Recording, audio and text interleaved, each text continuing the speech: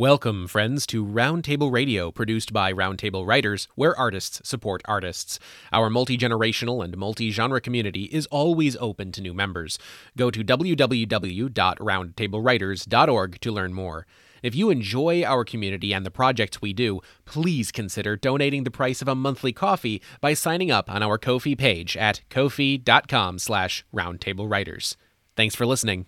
From poetry and the profound to practical portraits of the writing life, from genres of the fantastic and romantic to matters of the stalwart dramatic, welcome to Roundtable Radio, a Roundtable Writers production. Soft breezes blowing, new green, a glowing sun, warmly shining, melting the snow. Brooklets hurry onward, they scurry down to the ocean gleaming below.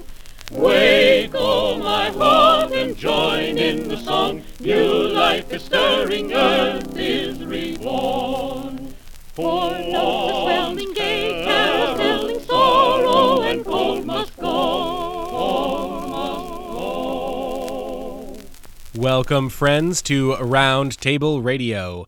My name is Odin Hartshorn Halverson, and I'm the co-founder of Roundtable Writers alongside Kyle Matthews. As always, you can go to www.roundtablewriters.org to learn more about who we are and what we do, and you can also find the link to our Discord community there. Today, I want to focus on getting your writing read. There's a lot of advice out there for this sort of thing, but as an experienced editor who has worked for several different literary magazines, I've got a pretty good sense for how this process works and for some of the main pitfalls that writers can stumble into. But first, the most important piece of advice I can actually offer is really simple. Be proud of your work. If you like your work, someone else might also like your work. I read pieces by people who had plenty of publishing credits to their name, and their submission didn't necessarily make it beyond the first round of reading. If it's clear that this wasn't a story that they didn't really care about, then why should I care about it? There was the sense that they were submitting it to my magazine or my journal because they were submitting it everywhere, not because they felt like it was really right for us. That sort of thing is something you get a feel for as an editor once you start reviewing hundreds of submissions a week. When you care about a piece of writing that you create, you treat it differently. For one thing, you take care of the piece during the submission process. You take the time to do your research before you submit. There are a myriad of little ways that you can show an editor that you really care about the piece. And then even if you're not necessarily going to get that piece accepted, the editor's going to think about you and your work differently. So 5 questions you can ask yourself from now on whenever you're submitting work are: is this the right journal or magazine for my piece? What sort of work does this journal or magazine normally accept? And do you like it? Have you read at least 3 of their issues? And yes, you really should read some of what they already publish. Do you know where your piece would fit into their journal or magazine? And who are the actual editors? What do they write? What is their website like? What sort of work have they worked on before? And who should you specifically address your query to from among those editors? Now, I wish that it also went without saying that you need to carefully double-check your submission for grammar and spelling mistakes before submission. From personal experience as an editor, I must unfortunately state that this needs significant stressing. Check your spelling and grammar before you submit. A few mistakes are normal, but there's a big difference between something polished and a first draft. See, this is all about how an editor knows if you're proud of your work. If the fundamental quality of your writing is good, then the editor will take notice. Now, maybe your piece is still going to get rejected. Okay, but making sure that it's polished will fundamentally change the way you and your work are viewed. So is your submission the sort of thing that instantly gets tossed back into the slush? well, attaching your name to that sort of work just doesn't help you. But even if it gets rejected in the end, a piece that shows real promise and care might be the sort of thing that an editor remembers. They might pause the next time you submit, just to be sure that they take a good look at your new work. Without knowing it, by submitting work that you love, you could be making friends. Now, it's not always easy to tell if your work is good. I get that. On top of that, submitting requires a huge amount of effort. Exploring the markets, doing your research on specific journals, preparing the dozens of query letters you'll need for each and every single piece, and actually getting going through the submission process itself can be grueling. It can be demoralizing. This is something that most writers would rather not do. They'd rather spend their time writing. But the sad truth is that because of that, many writers end up sort of half-arsing it. They cut corners. They submit generic letters or submit shotgun style to as many semi-related journals as they can without even taking a look at a single piece that journal has published.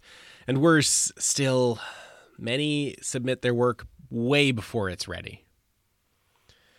There was truly nothing worse for me as an editor than seeing a piece come along that was almost good, but which had really not been given the time that it needed to mature. And so therein lies my next and perhaps most important advice. Like a fine wine or a scotch, you've got to let your story rest. Once you finish that first draft of your piece, let it sit for a day. Let it sit for a week. Return to it and give it the very first serious edit only after that rest. When you do that edit, read it aloud. Do all the proper things that all the articles about writing tell you to do. Then share it with a trusted friend or a writing buddy. Ask them to offer an intensive critique. And make sure you give them some time to get back to you. Maybe give them a few weeks. Remember, everyone is busy. And frankly, slowing down your process of editing and submitting is not a bad thing. During that time, concentrate on writing new pieces. That's really where you can get that writing time in. Now, once you have your feedback from whoever you've given it to, get back to editing. Work on those critiques. Try to figure out how to come up with interesting and innovative ways to solve the problems that your writing buddy or critique partner gave you. And then after editing, give your story a couple more days to rest and mature. Then do a final edit to polish things, mostly just the grammar and spelling, just one last run. It never hurts. Now, with a little luck, once you kind of get this process down, and if you have a kind of critique community that you can rely upon, you could have this entire editing and polishing phase done in under a month. It's that final space, though, at the end, after you've done all of your main edits, where you take that little rest, when you've done all the workshopping, that's what makes the difference. Never submit on the fly. You've got to make sure that what you're submitting is the best work that you can create. Now, the other side of all of that is don't let it sit for too long either. A story does eventually need to be freed. Don't workshop a piece to death. Make sure it's been given time to rest, but, don't force feed it the whole bottle of sleeping pills. Eventually, you are going to have to submit your work even if it doesn't quite feel ready. And that's where things can get a little difficult. There's a balance that you've got to achieve here that can take a lot of time and patience to figure out, but I guarantee that once you learn that balance, it's going to take you places. One of the writing instructors at the MFA I attended gave me a good piece of advice regarding the nature of submissions and rejections. And that advice was this: that 20 submissions of a single piece is barely getting started. It's only once you hit 100 of that one piece and you still have nothing but rejections that it's time to take another look at your work.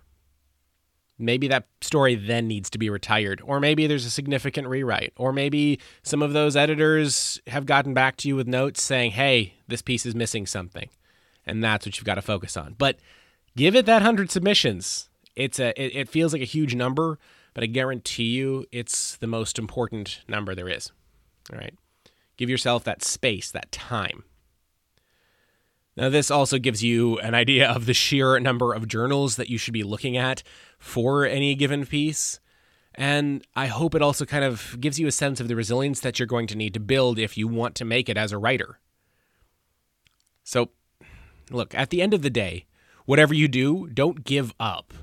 Rejections are going to happen, and they're going to happen way more than your submissions. So learn to roll with it. Get excited by those moments when you get a rejection that are personal.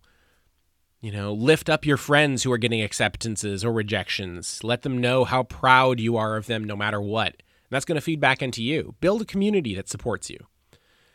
Meanwhile, get your research done on the major 50 or so journals you think might be good for your genre and your style. And then just keep writing. That's what you love to do anyway, right? Submit new stories to all those journals. Finish the draft on one story. Make sure that you got at least 3 more in the process of being written. It takes that much work to get yourself out there. It really does. But in the end, I think it's worth the effort.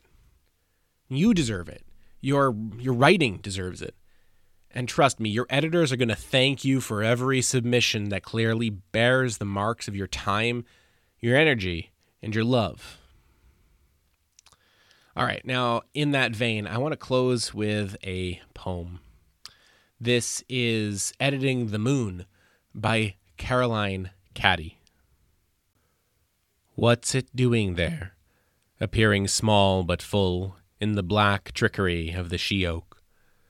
Last month it was over the sea, nodal wide north-south almanac swing, learning how it moves, phases, locations, is like being told the existence of algebraic curves, pearls of slews, nephroids of Freeth, Sylvester's bicorn.